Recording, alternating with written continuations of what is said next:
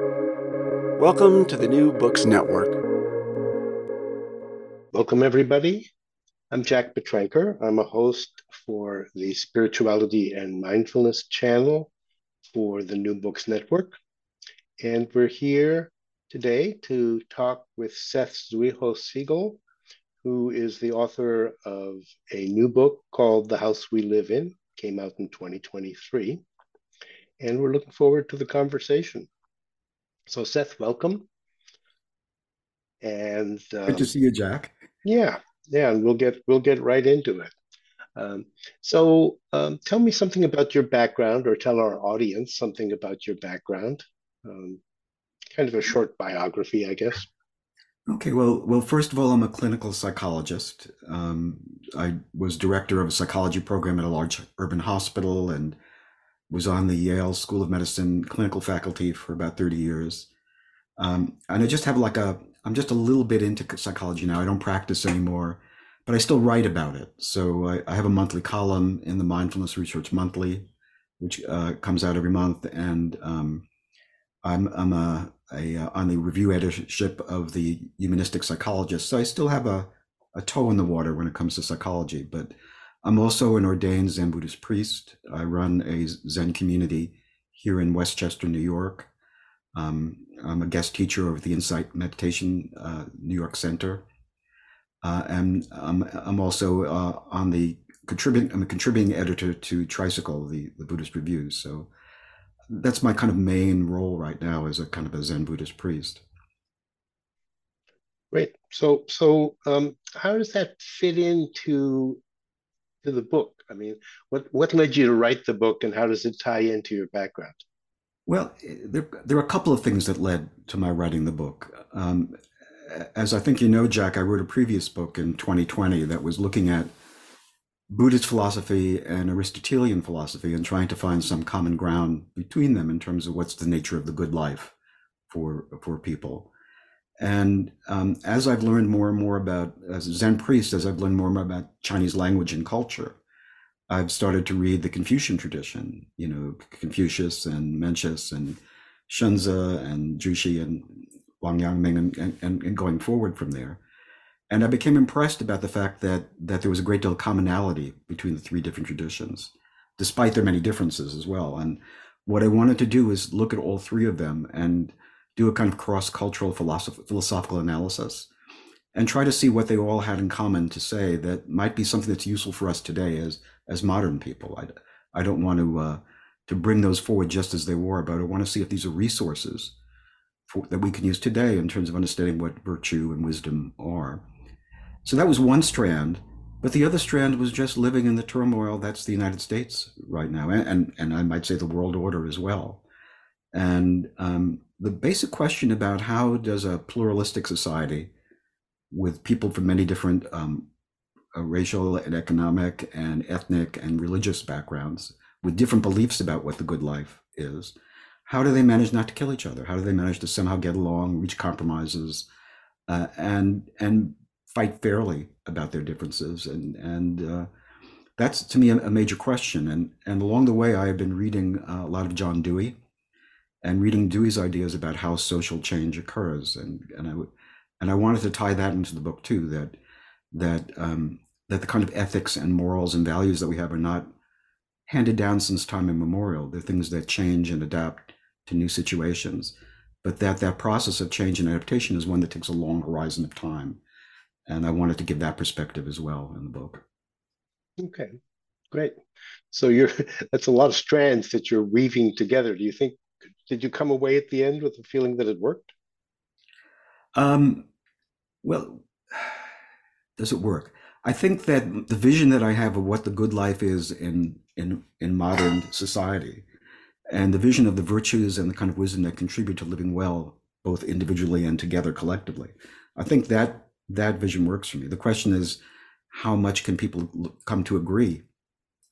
I mean, I tried to make it as transcultural and transsectarian as I could, but how much can you get enough people to agree on something like that, that it can really make some kind of change? And I guess one of the other authors I've been reading recently is Reinhold Niebuhr, the Protestant theologian, who is very pessimistic about the degree that which people change. He says the biggest problem for people is not their ignorance, but their selfishness. That you can instruct people all you want about what's a better way to live, but if it's against their perceived interest, self-interest, it's very hard to get them to budge. So I don't say I'm optimistic about that, but I think that if more and more people could adopt this as a way of looking at things and a way of valuing things, I think we would be better off. It's just a question of how to get people to do that. Right. A big question. Mm. So I want to quote from your preface where you say this book's central thesis is that liberal, pluralistic, multicultural democracies require a broadly accepted ethical framework that must be, to some degree, at least some degree, transsectarian and transcultural. So you've already talked about some of that, but I Mhm. think what this brings in is the idea that there has to be a shared or at least broadly accepted ethical framework. So is that kind of the way you see the book unfolding? Is that what you're trying to do in the book? Yes, I'm trying to make a case that this is an ethical framework that many, if not most people, could agree on today if they thought about it, and that if we all looked at things this way, we could make some significant changes in the way that we're functioning as a democracy. Yeah. Okay.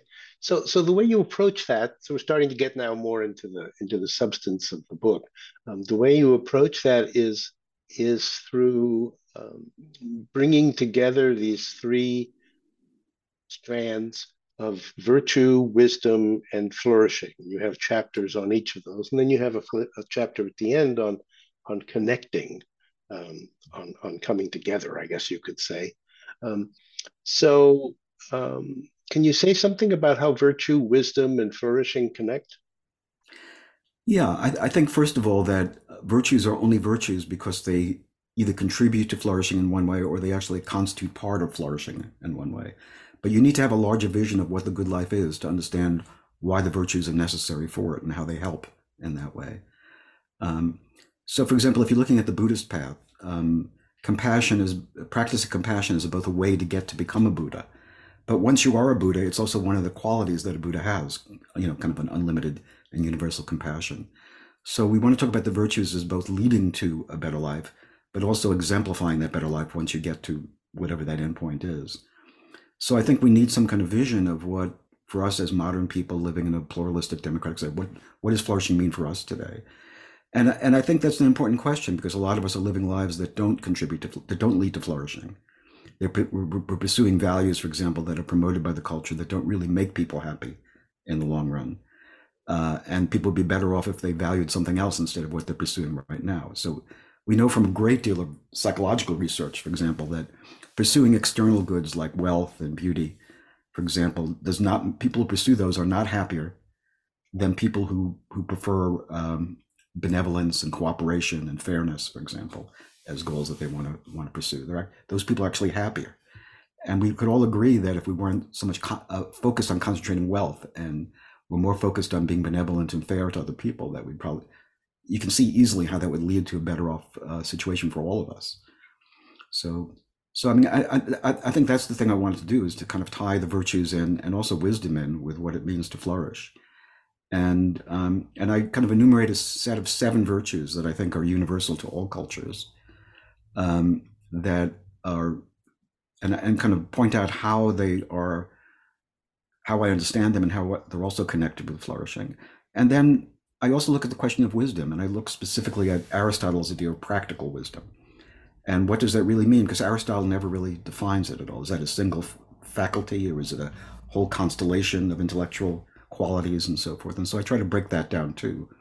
I think that's an area where we're having a great deal of trouble right now, and people discerning what's true and what's false, who to believe, who's a reliable source and who's not a reliable source, what constitutes evidence and what doesn't constitute evidence. I mean, these are questions that are troubling our society every day right now. Yeah, they certainly are. So that list of seven virtues, I don't think I'll ask you to list all seven unless you'd like to, but um, you do draw on other sources besides the Buddha and Aristotle and Confucius. At least you mentioned some other sources, and in the end, you come up with a kind of idiosyncratic list. And I assume I assume that's because you felt that was the one that worked for this society at this moment in time. Um, well, what I found was that I think that the virtues that and the idea of wisdom that's exemplified in all three of the ancient traditions, that you can also find them today in other traditions as well. It's not as if I mean we can find them in the Judeo-Christian and Islamic traditions. We can find it in the humanist traditions. We can find it in the African Ubuntu tradition. I mean, no matter where you go, the same kind of values are extolled and talked about, and you find them in the New Testament, the Old Testament as well, and Rabbi Hillel. You know, wherever you look, you find them. So that's what I want to point out too, that although I've drawn them from these ancient sources, they're really kind of universal. Mm-hmm. Yeah. And one of the things you point out, and I think of this as an Aristotelian point, is that virtues very often consist of going to the midpoint between extremes. So could you say something about that? Yeah. So, for example, Aristotle talks about courage as a virtue. And when he says his courage is the midpoint between rashness and cowardice. Okay, you don't want to be someone who rushes off into every battle, whether it makes sense enough.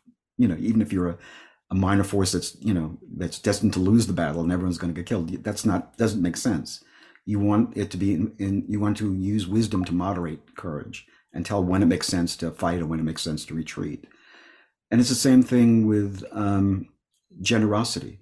You want to be generous to friends. You want to be able to give to charitable causes and so forth. But you don't want to give so much away that your family becomes impoverished, for example, or you no longer have a home to live in. So you have to find a kind of a balance between all of these qualities. And it's the same thing with conscientiousness. You want to be conscientious enough to do, if you're an air traffic controller, you want to really pay close attention to everything that's happening. You don't want to make mistakes. You want to be very conscientious. But you don't want to be so conscientious that you become like a type A personality or become an obsessive compulsive. Nor do you want to be so lax and relaxed that, you just kind of drift through life purposefully. You want to find that midpoint, that sweet spot. I suppose in part that's because you're talking about virtues as they're practiced by people living in everyday society, because it does strike me that,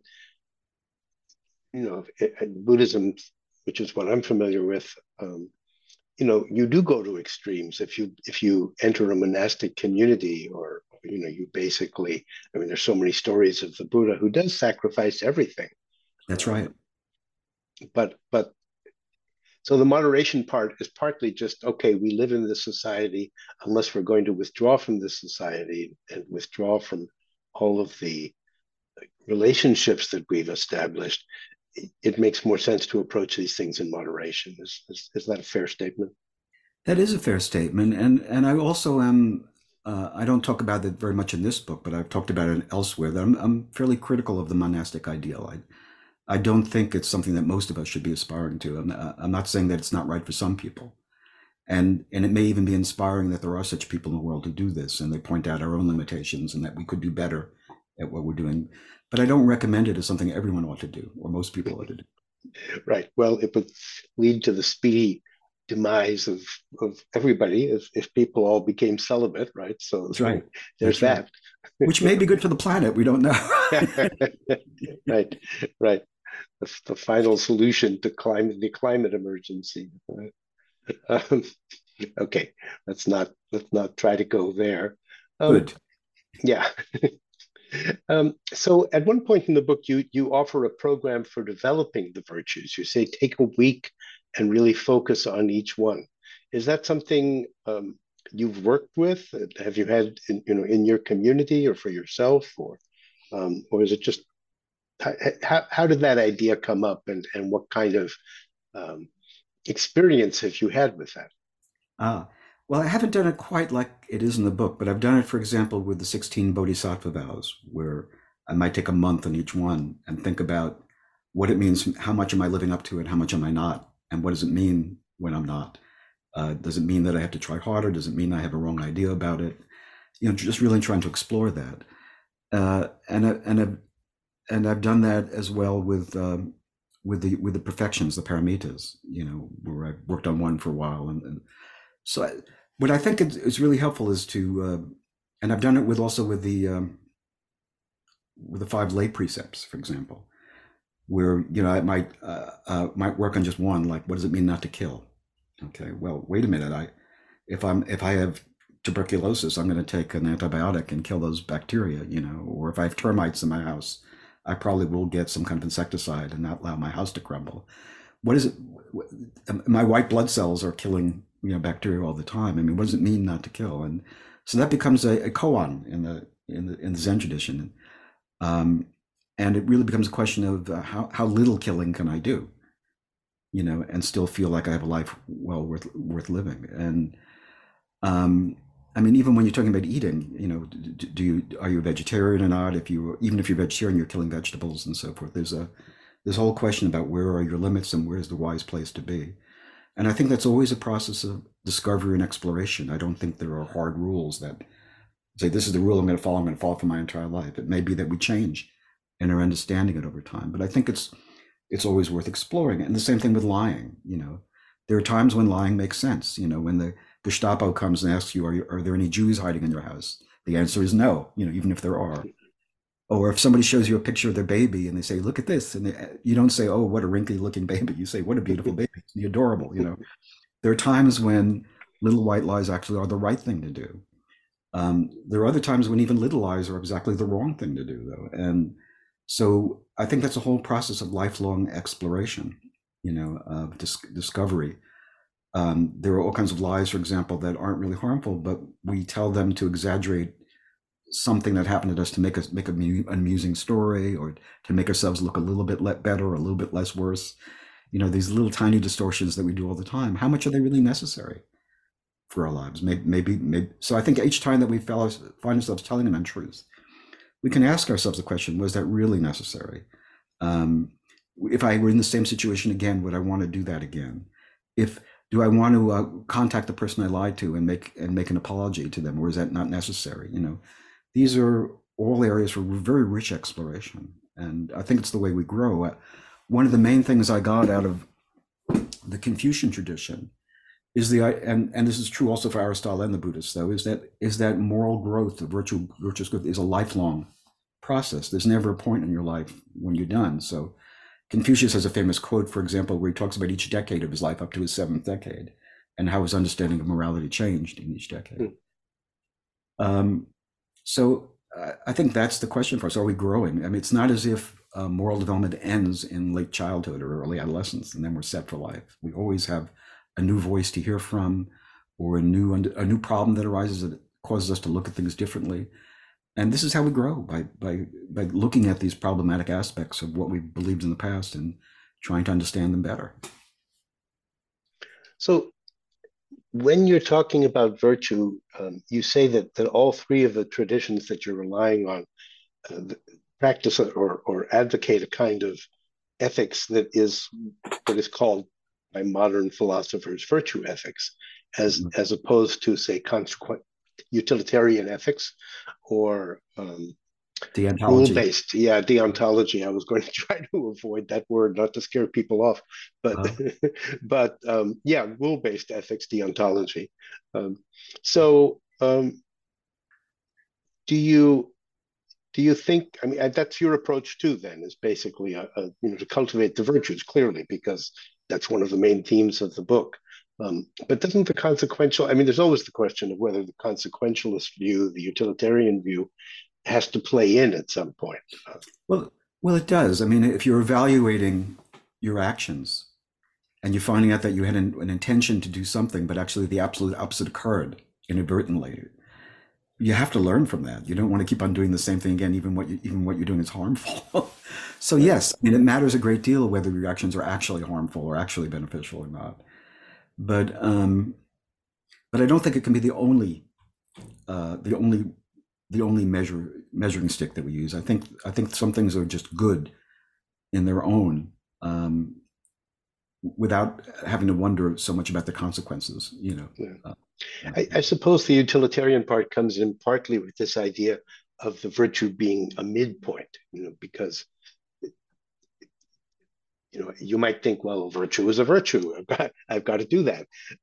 But you're aware of the consequences. You use the example of rashness and courage. Yeah, too much courage is rash, or too much honesty is rude. And right, so right, exactly. Yeah, too much justice is merciless. And so on. Mm-hmm. Right. Yeah, there's a great line in a Paul Simon song about there's no tenderness in your honesty. Yes, exactly right. Yeah. Um, so when you come to talking about wisdom, you start off at least by saying that there's received wisdom and then there's practical wisdom, the phronesis, as Aristotle's terms. I am scaring people off. Yes, you are. Um, and then there's emotional intelligence. So would you say that there has to be a blend of those three? Well, I talk about emotional or social intelligence as part of practical wisdom. It's one part of it, but not all of it. So I just wanted to be clear that when we're talking about wisdom, we're not just talking about being able to use the hypothetical deductive method, and be able to know logic the way that Aristotle, for example, understood logic. But there's more involved in it. There's mindfulness involved. There's the wisdom of the body that's involved. And there's also a whole kind of being able to read social situations. And there's a whole set of skills about how to deal with other people effectively, that are also part of practical intelligence. For Aristotle's definition of practical intelligence was doing the right thing in the right way at the right time. And it's very much like the Buddhist idea of right speech, that it's not that speech not only has to be gentle and well-intentioned, but it also has to have the positive effect. If some piece of truth that you're giving someone else isn't going to be useful to them and just going to raise hostility, it's not the time to say it. So it's that whole kind of question of being able to judge, practically what the effects of your action are going to be. You also talk about the importance of speaking from the heart. And when I read that, I thought, well, that must have to do with your practice as a clinical psychologist. That's pretty fundamental. Is that right? It is, yeah. But it's also, I think, true of Buddhism as well, that, speaking from a very authentic place, speaking a kind of truthfulness that comes out of a kind of a beneficial intention to others in the world. Yeah, and I suppose wisdom has to do then with connecting to that place in your heart where you can speak authentically. Mm-hmm. Yeah, absolutely. But I guess the other thing I want to say is that the other thing I got from Confucius, and this is true for Buddhism as well, he said that of all the virtues, there's one that's like the prime virtue, and that's benevolence or human-heartedness or humaneness. There's a kind of sense of goodness, of intent and purpose towards other people, and a natural affection and caring and tending to others that he says is like the prime virtue. And I think that's true for Buddhism as well, when Buddhism talks about loving kindness and compassion as the prime virtues. Right. And it's related. You have a section that I particularly liked on wholeheartedness. Now that comes up in the chapter on flourishing, which we haven't so much talked about yet. But I would think that those come together. That again, acting from the heart and wholeheartedly, and then being wholehearted in your engagement with others. Right. So that's where the benevolence and compassion comes in. Yeah, and the wholeheartedness really comes from the whole Buddhist tradition, the whole Zen tradition of being present in the moment, but being authentically present in the moment, so that when you're with another person, you're authentically with them in that moment in a kind of an I-thou relationship. Right. And that certainly comes both from my past as a psychologist, and also from my past. I also worked for a number of years as a chaplain in the hospital, and the idea that you're just meeting someone you've never met before ever, and you're only going to be with them for a certain short period of time. It's not like you're going to see them for weeks or months like a psychotherapist. You have one time, one meeting, okay? And the question is, how can you make this an authentic thing that's transformative for this person? And it means both of you find some way to speak directly from the heart in that moment. Right. And it's transformative when it happens. It really is. I'm tempted to tell a story, but this is not about me. This is about you. So I will resist that temptation. Let's talk about the. I want to say one other thing. I want to say one thing about wholeheartedness. That the other thing is about savoring, so to speak, the events that occur within each moment, giving them some attention, because I think a lot of the richness of the texture of life comes from our ability to be present, not in our heads somewhere, but to be actually there with whatever is happening. And that's why I included in the chapter on flourishing, because Flourishing means more than just making some accomplishments or having some relationships, but it means being fully present and Mhm. wholeheartedly present with all of that. If we can live that wholehearted way, that transforms our entire life in magical ways, I think. Yeah, that's nice. So flourishing. So again, we'll use a scary Greek word, eudaimonia, Mhm. um, which is the Greek word that gets translated usually as flourishing. Um, do you think that that's different in the different systems, or do you think that they can be treated collectively? It is different. So, I talked about this in my previous book a bit, the difference between enlightenment, for example, and eudaimonia. There are aspects of the Buddhist model of how well we can live that go well beyond eudaimonia. So there's a belief that we can kind of reach this kind of, I would say, transhuman state where we've transcended the problems of ordinary life and ascended to some higher level in which there's a perfection of well-being as well as a perfection of goodness and decency in your life. Um, Aristotle is much more practical about that. He says, I don't think that's really possible for certainly for most people, not for me. He would say, we can always do better than what we're doing, but there's no endpoint of perfection that we can reach. And of course, there are parts of the Buddhist tradition that say that as well. That there isn't any final enlightenment. There's enlightenment beyond enlightenment. Dogen talks, for example, of going beyond Buddha, for example, Buddha beyond Buddha. There's always, no matter how big your awareness is, or your understanding is, or your compassion is, it's always possible for it to be more. There's no final endpoint, and life is a journey towards that mythical, hypothetical endpoint that doesn't really exist. You know. So yeah, I think that there are aspects, metaphysical aspects, and ontological aspects of enlightenment. For example, enlightenment in Buddhism means the end of transmigration, from lifetime to lifetime. Uh, it involves some kind of ontological commitments to there being some existence beyond the bodily existence, for example. And those are things that aren't part of eudaimonia. So I think it's possible to separate them out, but there are also things they have in common. So I don't want to say there. I would say that eudaimonia is like a milder, a milder level of enlightenment. Okay, and then the Enlightenment whole light. question. Excuse me, enlightenment light. Okay, Enlightenment cool. light. Yeah. Um, so what about the distinction, and this will start to get toward the kind of social dimension of what you write about, um, between social flourishing and individual flourishing? I mean, it seems like one of the things you say, I think, and maybe we'll talk about that more later, is that one of the goals of society should be to promote individual flourishing, but there's also the question of the whole society flourishing. Absolutely. Well, first of all, as an individual, you can't flourish really if the rest of society isn't flourishing. If you're living in the middle of civil war and discord and climate change and everything else, there's no way that you can really flourish. Even if you're at the apex of the economic order, and you have more money than anyone else. Uh, if the whole society is in disarray, you have to hire bodyguards to make sure that you're not kidnapped or your children aren't kidnapped. If everyone is doing what they ought to be doing in a society, then we're all flourishing.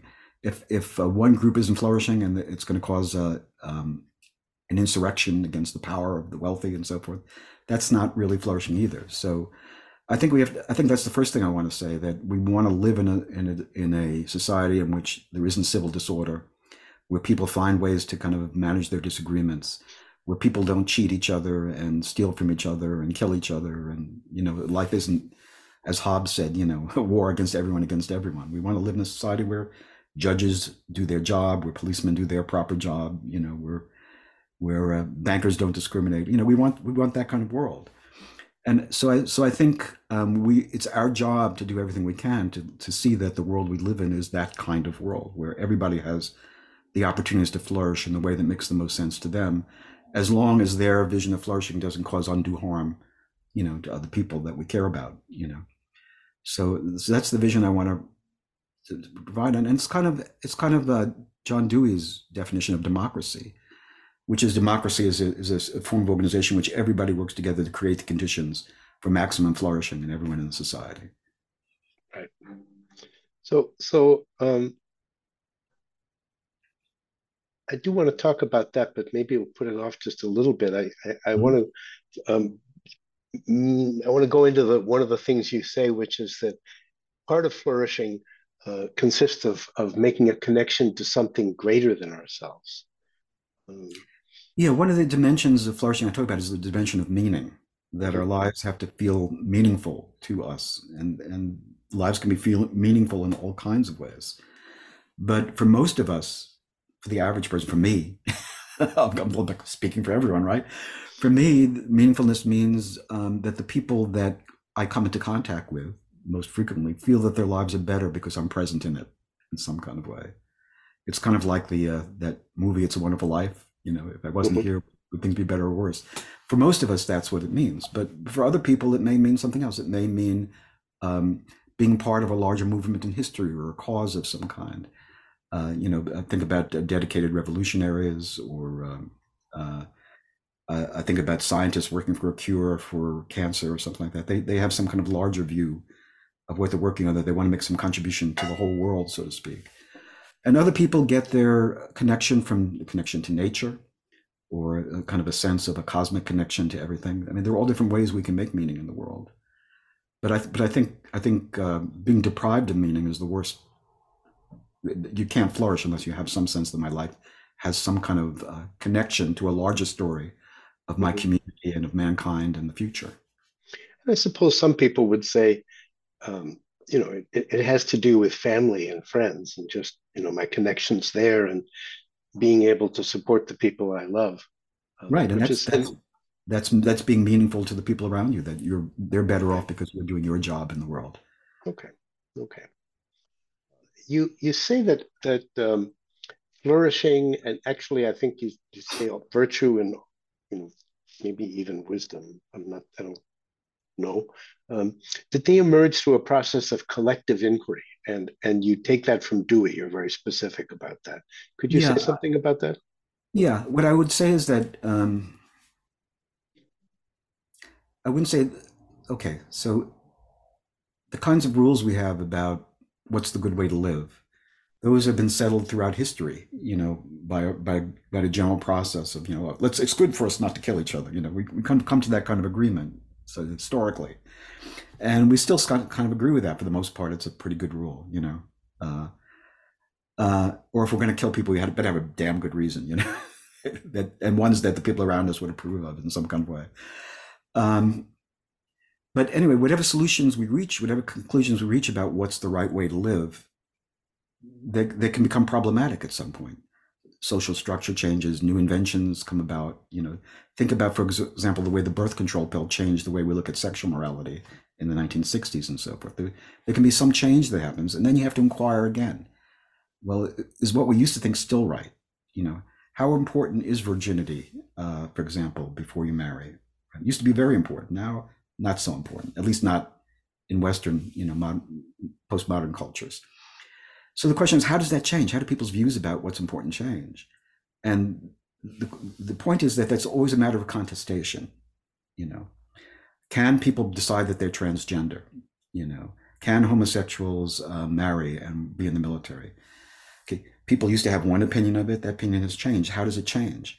There's a social discussion that goes on, and often that social discussion takes a very long time. So, for example, the question about should women be able to vote took about 75 years to settle. The question about the world agreed that slavery was a normal way of doing things for thousands of years.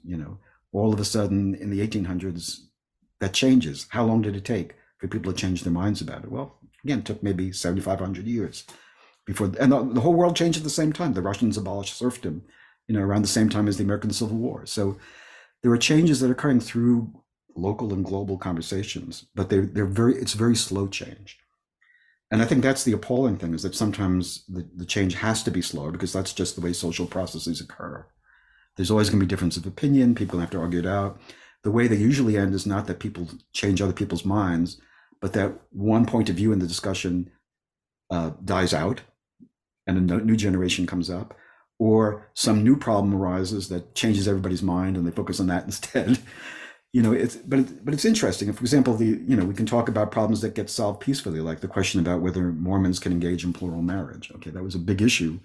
When Utah wanted to enter the union, as a state, it's not a big issue anymore. I mean, people have different opinions on it, but it's not a big issue. Should stores be closed on the Sabbath? Okay, that used to be a big issue. It's not so much a big issue anymore. So sometimes these get resolved over time peacefully, and other times, like in the Civil War, they don't get resolved peacefully. So that becomes an important question. What can be resolved peacefully and what can't. I think the current fight over abortion is an example of another contentious issue that is difficult to see how it can be resolved now. And yet at the same time, I can imagine 10, 20, 30 years from now, it may disappear as an issue. There was a time, for example, when it wasn't an issue. In the year 1900, it wasn't outlawed in any state, abortion. Okay, people just had them. Midwives performed them. Then the obstetricians came about as a profession, and they were in competition with the midwives, and they were the ones who decided that abortion had to be banned to help create their greater power over the midwives. But that's how it began. And then in the 1970s, it wasn't an issue that divided religions, at least not Protestants from Jews, for example. Billy Graham wasn't universally opposed to abortion. The whole evangelical movement was open to abortion under certain conditions and so forth. And that changes when the Republican Party under Nixon decides they want to mobilize Catholics out of the New Deal coalition, and then it gradually becomes politicized, and then it becomes an issue for evangelicals down the line. But just as things weren't an issue and then become an issue, they can not become an issue again later on. It's a kind of an interesting process. So it's interesting to note that the most liberal abortion law in any state in the United States was signed by Ronald Reagan, for example. I mean, there used to be that Republicans and Democrats did not differ on this issue. That is interesting, and it's the idea that you can take a kind of historical view and say, well, this too shall pass and things are going to change. That would be very helpful. But of course, we're living at a particular moment in time. So, right. And then there's the issue of climate change, which we don't have time to fix. And at the other hand, social processes are slow, and getting everyone on board is a slow process. So we're really in a bind at that point. We may not succeed. Yeah, that seems right. I mean, sometimes problems grow faster than solutions, right? That's always true. I suppose so. There's always more problems, right? Well, the other point I make out is that every solution creates a new problem. Mm-hmm. So you invent antibiotics and infectious diseases go away, but now people live longer and get chronic diseases like cancer and heart disease. So it's you always have a trade-off. Horses are a pretty messy way to go about. They fill the streets of New York with manure and so forth. You invent the motor car, people are very happy, but then you have to have an oil industry, and you have to have expensive infrastructure, and you have now motor vehicle injuries with brain trauma, and all of a sudden you have new problems you have to fix. Then global warming. So every solution is only a temporary solution, and that was one thing I got from Dewey, that every solution has to be re-examined later on, to see whether it's still a solution. So that's a commitment to that process of ongoing inquiry as a society. That's right. I wonder how much we really do that. I mean, it seems to me, as you said, it tends to happen more haphazardly, or when people die out or something like that. This inquiry is, I don't know how much it's valued in society at large. I mean, scientists, sure, they want scientists to come up with great solutions, but on the social level, I'm not so sure. Yeah, and there's also a question about how much change can a society go through at a single time without losing its coherence. So I think every single value we have is open to question, or could be. And if we threw everything up in the air all at once, it would be a disaster socially. So the good news is we only focus on those that become a problem, But as social change becomes faster, because technological change becomes faster, then there's a question about how much can we tolerate, how much can we endure without going into constant turmoil about what's the right rule that we ought to be able to adopt. I suppose that's, I'm not sure how much you get into this in the book, but I suppose that's one of the questions that comes up that we do live in a world where change is so rapid that maybe solutions that have worked in the past, or at least have been ideals in the past that people could aspire to, maybe they just aren't going to work anymore. That's right.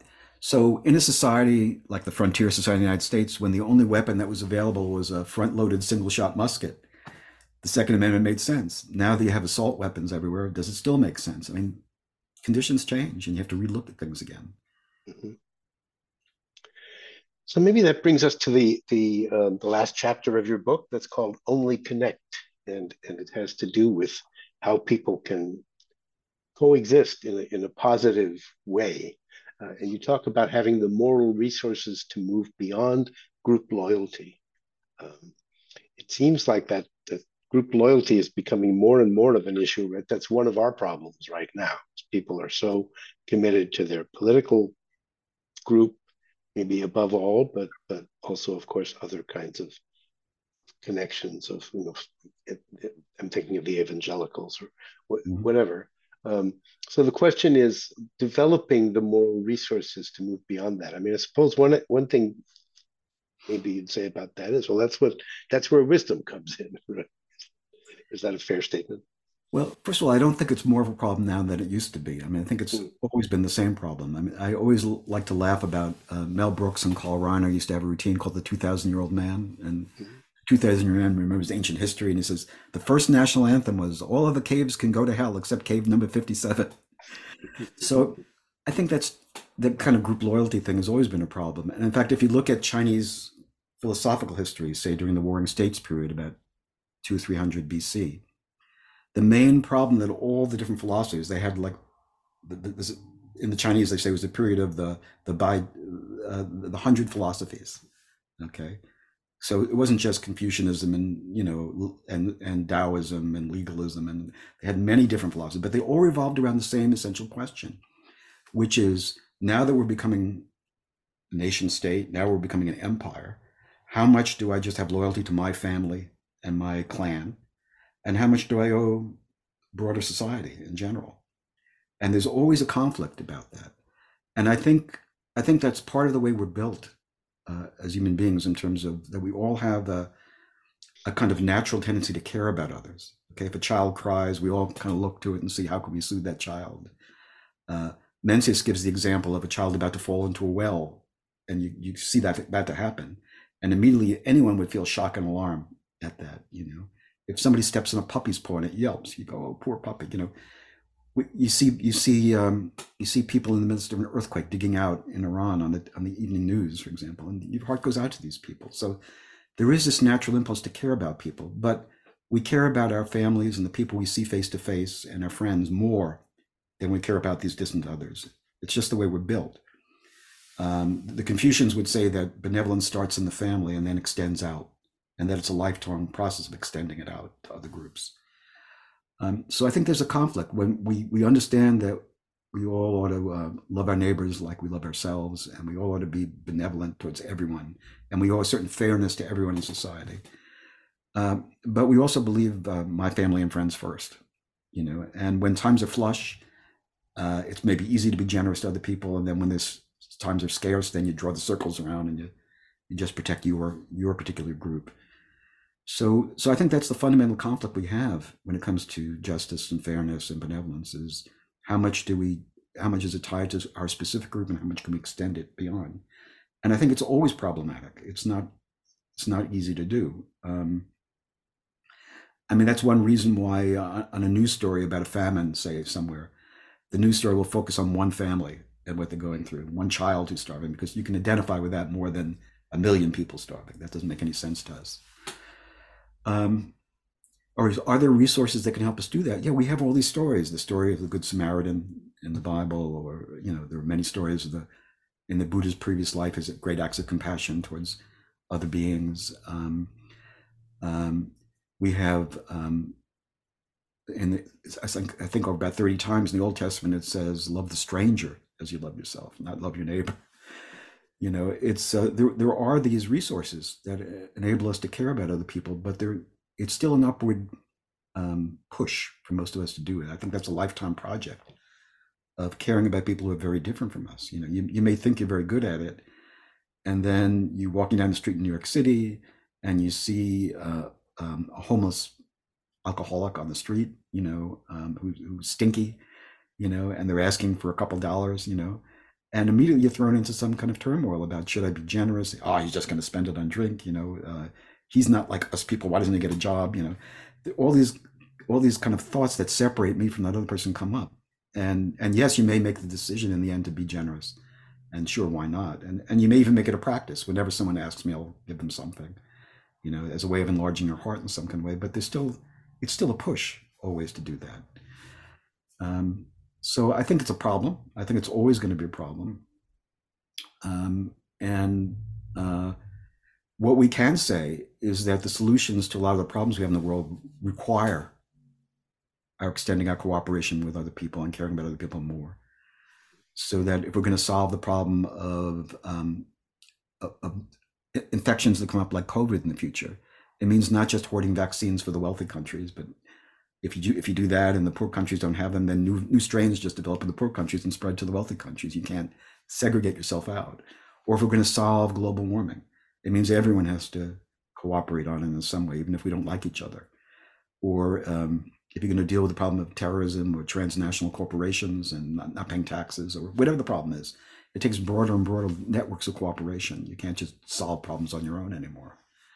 So maybe, so there's that kind of push that we have to think bigger and think wider and include more and more. On the other hand, it's hard for us to do. So maybe we won't succeed at these efforts, Well, you do make the point, and I think maybe this is a good place to bring our discussion to an end. You make the point that sure, we're not going to agree. Sure, we can't expect to have consensus, but the aim is to remain human in each other's eyes. I thought that was really important. Yeah, I spend a lot of time on that in the book. How do you talk to people who are on the other side of the divide?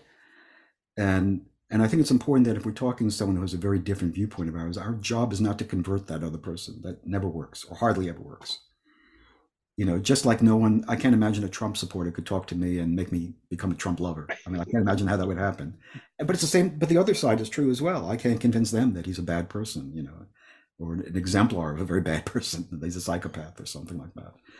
So the question is, if we can't convince each other, what do we do? And I think the important thing is we don't demonize each other, that if we talk to each other, if we can find a way to talk to each other, which is open-hearted and present and non-abusive and non-controlling, and just try to hear each other's point of view and understand where the other person is coming from, we're not going to end up agreeing with them, but we'll understand that where they're coming from makes sense from their particular history and their particular environment and where they're coming from.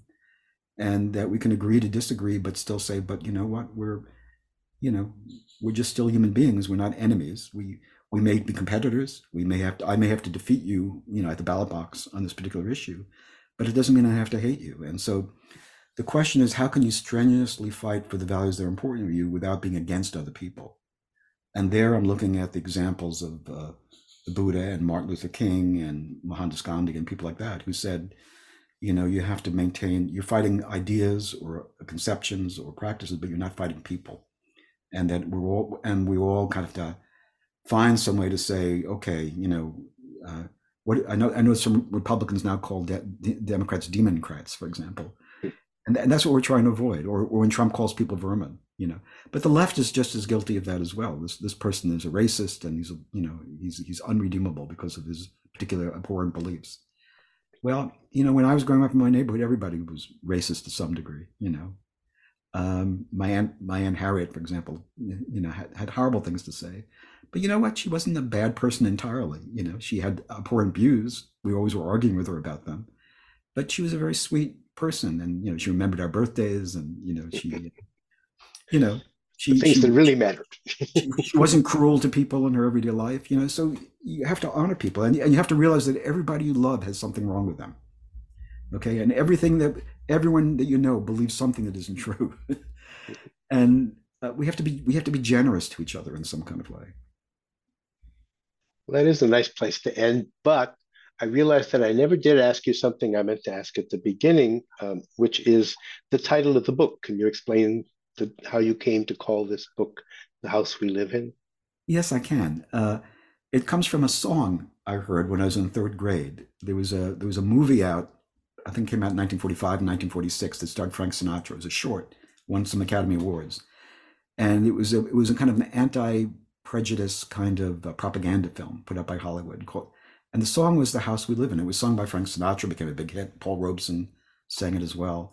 But it includes the verse, what is America to me? And the answer is all races and religions. They're America to me. And when I heard that song in third grade, I said, oh, yeah, that's the American credo. And I thought everyone believed it in America. So it was a big shock to understand it was really a propaganda piece and that a good part of America didn't believe in it, that we still lived. I was too young at that point to understand about segregation in the South, for example, and Jim Crow and everything else. So I understood it was part of a continuing battle in an attempt to include everybody into American society. So I think that's the house we live in. Everybody lives in this house, and we have to find some way to get along and order it, and not kill each other. So that was the idea. Okay, well, that is a good place to end. Thank you so much. I've enjoyed the conversation, and I'm sure that listeners will also. So we'll close with that. And tell me, what's your next project? What are you working Ah, I'm in the midst of working on an encyclopedia article for the St. Andrew's Encyclopedia of Theology on Western Buddhism and on Western psychology and Buddhism. So I'm finished the first draft, and that's my new project right now. Okay, great. Well, thanks very much, Seth. It's been a pleasure. Take Been care. a pleasure too. Thank you, Jack.